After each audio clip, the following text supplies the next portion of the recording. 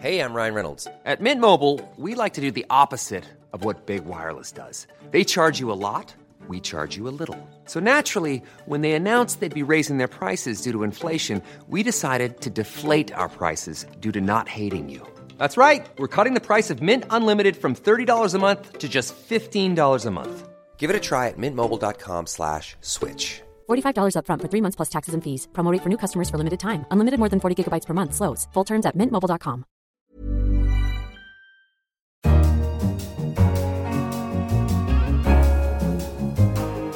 Hello, I'm Anne McElvoy, head of Economist Radio. You're listening to The Economist Asks. And this week we ask, which country poses the greatest global threat? In the studio with me is retired Admiral William McRaven. Until 2014, he was commander of US Special Operations Command, responsible for 69,000 special ops forces across the world. He oversaw the missions that led to the capture of Saddam Hussein and the killing of Osama bin Laden. He's advised Presidents George W. Bush and Barack Obama on counter-terrorism policy. Nowadays, Admiral McRaven is Chancellor of the University of Texas System, UTS. His new book draws from his training and a long career as a Navy SEAL. Welcome, Bill. Thanks, good to be here. You're going to tell me how to become a Navy SEAL a bit later on. It's called Make Your Bed, Little Things That Can Change Your Life and Maybe the World. Let's start with the big security challenge for the US and indeed globally.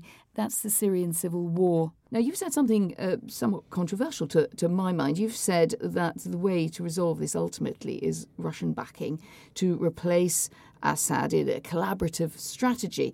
And yet the policy seems to be going in the other direction. The policy seems to be to accept that Assad is staying in post. Is that because you believe that what you've backed or what you hope for is not deliverable? Well, I guess I'd put my statement in a little bit more context. What I said was we can't move forward without Russia. Whether that is the right thing to do or not remains to be seen. But the fact of the matter is if you want Assad to go, then Russia is going to have to be a key player. So for us in the United States, or I think in the UK or in Europe, to assume that we can figure a solution to Syria without having Russia play a part, I think is mistaken.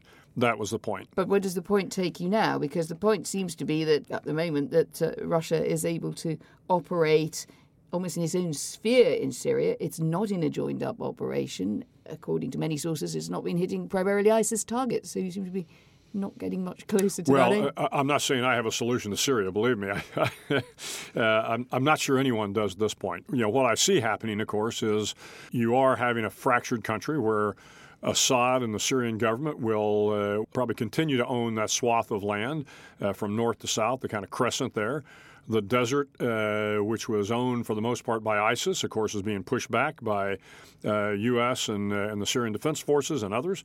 And my expectation is we will see the downfall of ISIS here hopefully soon as we move through Raqqa.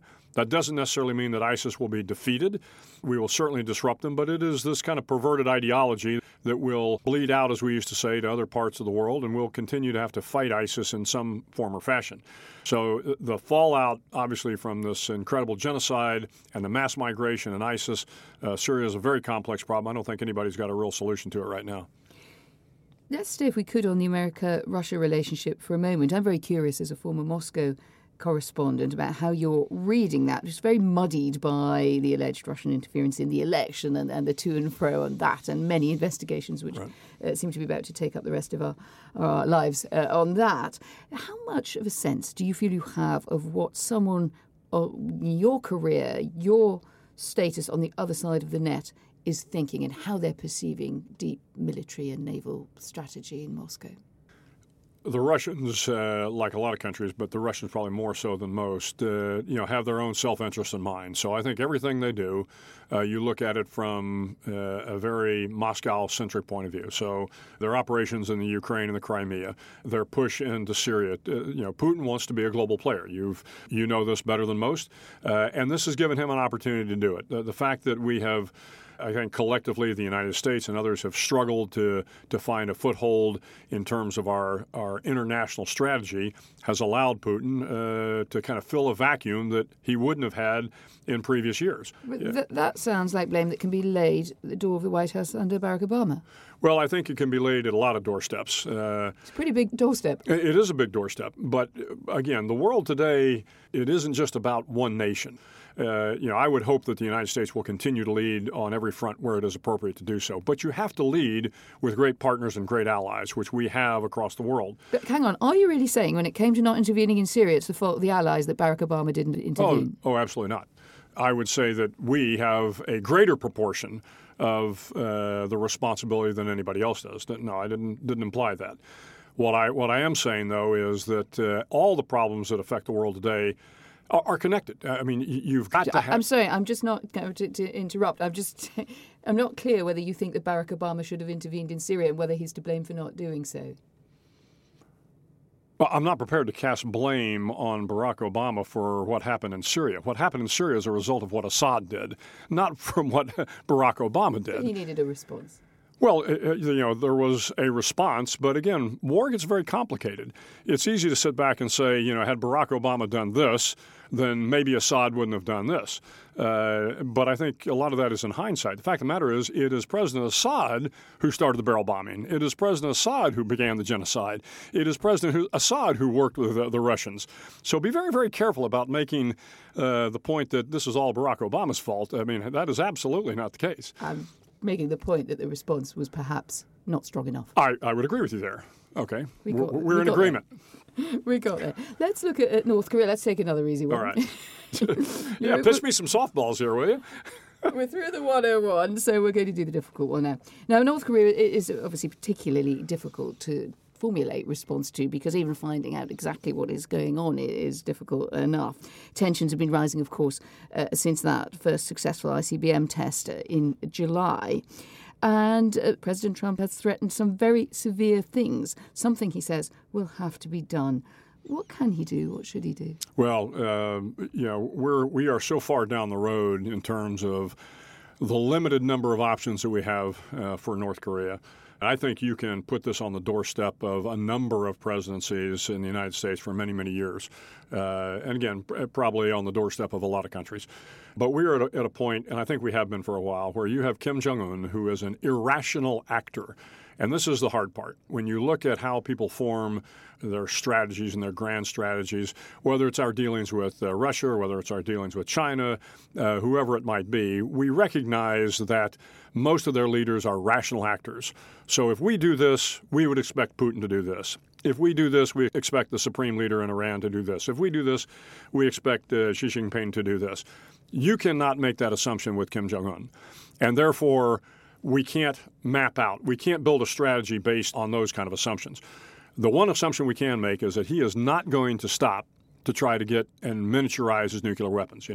What you have with Kim Jong-un and North Korea is he has, at least according to open source reporting, he has between 15 and 18 nuclear weapons. Now, I don't know the size of those weapons, but they are clearly not small enough at this point in time to put on an intercontinental ballistic missile. And his goal to be a nuclear power is to have the ability to deliver that nuclear weapon through an intercontinental ballistic missile. And this is what he is driving at. And I think it's going to be very difficult for us to stop him because, as I mentioned, he's not a rational actor. So this idea that we can work with China to put sanctions on him, or that maybe the South Koreans can develop a strategy of a little bit more cooperation with North Korea, I don't think any of those strategies will work because Kim Jong-un has no desire to do anything but miniaturize a nuclear weapon and put it on an ICBM and make that ICBM work. Then he becomes a regional powerhouse, in his mind at least, once he has a weaponized nuclear weapon. So what would your approach be, given that, as you suggest, often the nuclear race is built on a mixture of threat and diplomacy, often in sort of alternating tact? What would you recommend when it comes to having to formulate a response to someone who you suggest is not really open to any of that pressure? Yeah, well, again, our options are very, very limited, and I'm not sure I have the answer to it. I think you have to continue to work with the Chinese and hope that the Chinese have some leverage that maybe we don't know about. There's always been this sense that China has a special relationship with North Korea. I think there is some truth to that, but I do not think that North Korea does everything China wants them to do. But there may be some leverage points that we just aren't aware of. So we have to work with the Chinese. I think you have to keep all your options open. Have to figure out if the South Koreans have some economic leverage in a positive fashion that could help. I think you also have to be prepared for the worst, which is to build a defensive perimeter around North Korea so that we in the United States and South Korea and Japan and others have the wherewithal to stop a missile launch were it to occur. So I think that's where we are in our strategy. We asked you a question at the top of the interview, which was, what was the world's greatest global threat? In a way, you're sounding a bit spoilt for choice, aren't you? Yes. The Times feel like that. Some people, and quite a lot of books appearing this year in America, pointing out that China itself may be a threat, or a destabilisation could be about to occur in the South China Sea. If you were to rank the threats that we've discussed, or indeed bring up others, what is your biggest global worry? Yeah, I still put North Korea at the top because North Korea could be an existential threat for the countries in the region and particularly for the United States. I would put close behind that Syria, and the Syria crisis follows as number two, and not because of ISIS and not necessarily because of the genocide, as horrible as that is in Syria, but because of the mass migration that is pressurizing both Europe and is pressurizing the Levant. That can have a cascading effect, I think, across a lot of regions. And as Europe goes and as the Middle East goes, the world goes. So I see those as my top two. Obviously, I'm very concerned about Russia's play on the global stage and the implications of what happens in Crimea and what they're doing in Syria. They always concern us. But again, as hyperbolic as he can be sometimes, I still think Putin is a rational actor. And I think, again, the Chinese are rational actors. Speaking of possible hyperbole, Donald Trump is often accused of somewhat shooting from the hip, verbally, that is. But do you welcome the fact that he speaks straight, or do you think that he misses the point? Well, I think there is a lot of learning that is occurring on the part of the new president. And I think this is true of any new president that steps into the Oval Office. I think President Trump's learning curve has been a little bit steeper because he doesn't come from that world.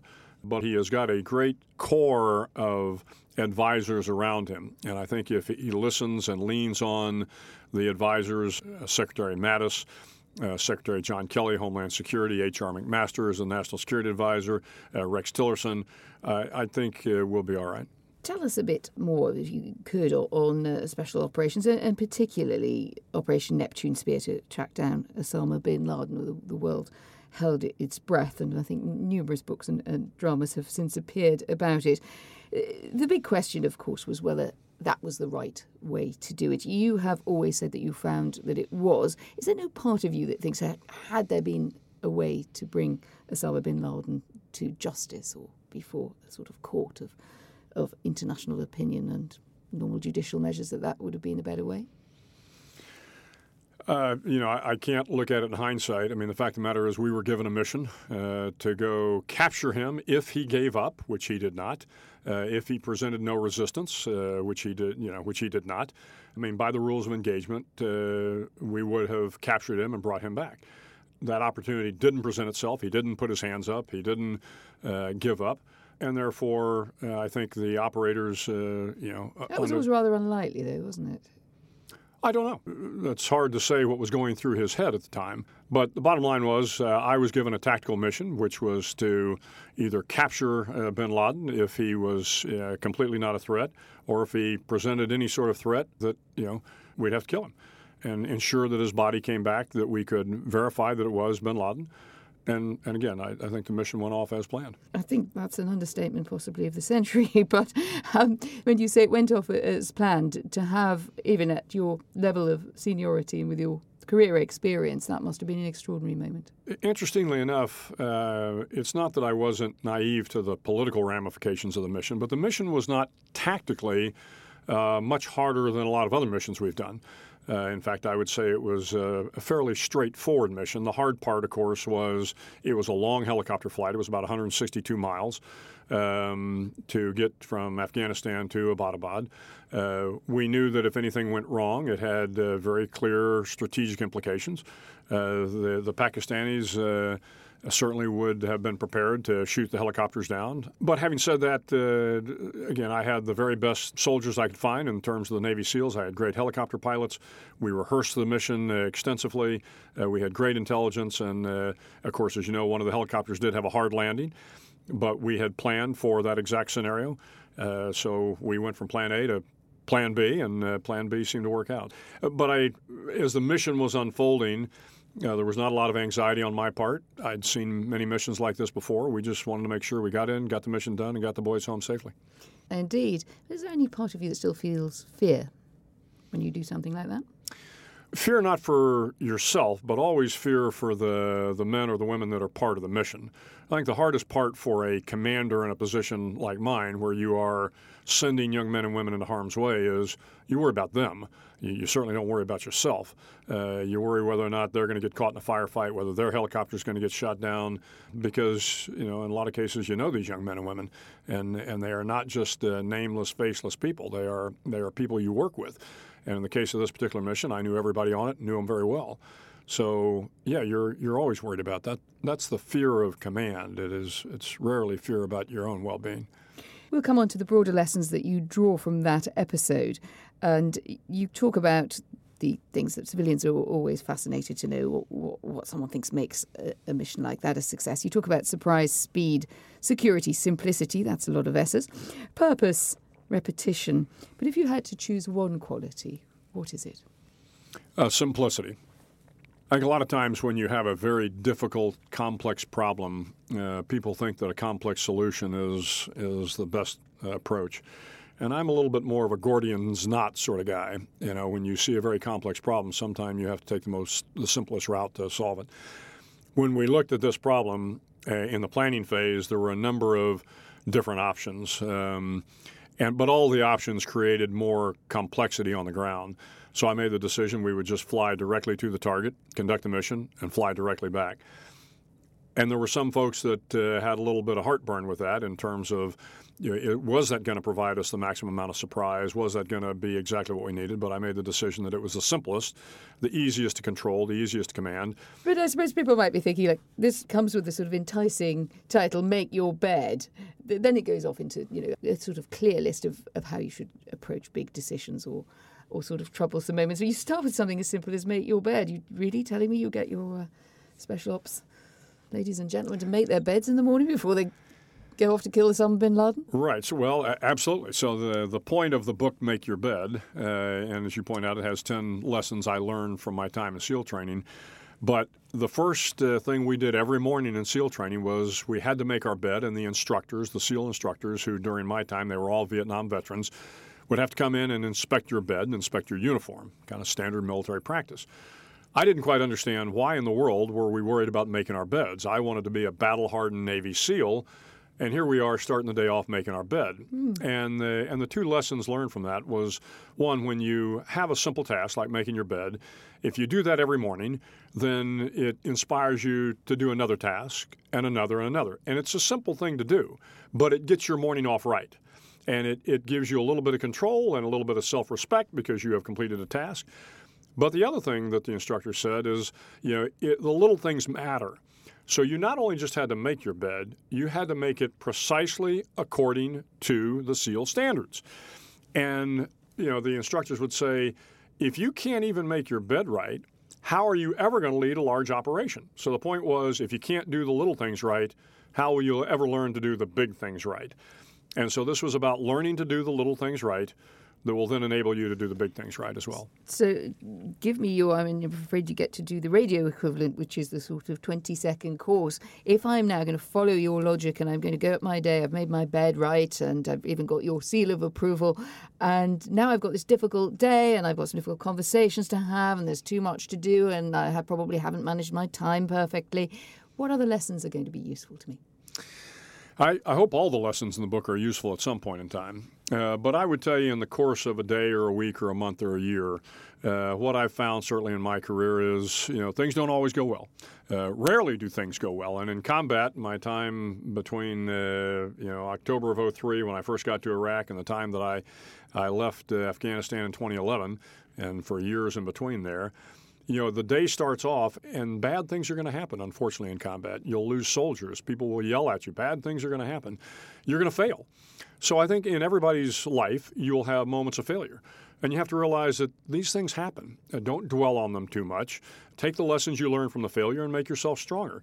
You're going to have tough times. You're going to have dark moments. I talk about being your best in the very darkest moments. And it does a number of things. One, people can rise to the occasion. I saw it time and time and time again in my time in the military when horrific things would happen, and people you never expected would rise to the occasion and inspire the people around them.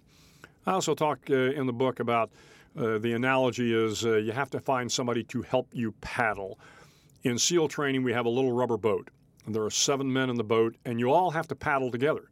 So I don't care how tough you are. I don't care if you're the biggest, boldest, bravest Navy SEAL in the world. At the end of the day, you're going to need other people around you to help you. And particularly when things get tough, it's great to have friends and allies and partners that can help you through those tough moments. I'll give them a go. And I know you're also running something at UTS called the American Leadership Program. Right. But I wondered if you think that there is a need for America to rethink how it leads in the world. Well, I would hope that America continues to lead in the world. We have, I think, a lot to offer the world in terms of our economy and the relationships we've built with our allies over the years. But the point I made, and it gets back to you need people to help you paddle. In the boat, there are 7 men. One of them is what we refer to as the coxswain, the man that has to drive the boat. But to the point, you still have to have great friends and great allies, as we do with the UK, as we do with NATO, as we do with our EU partners. Nobody, and whoever is paddling and whoever is steering the boat, and in some cases it doesn't have to be the United States, certainly, but you have to have good friends and allies to lead in this world. Admiral McRaven, thank you very much. I'm off to make my bed. Good. Thank you. Well, that's all from The Economist Asks this week.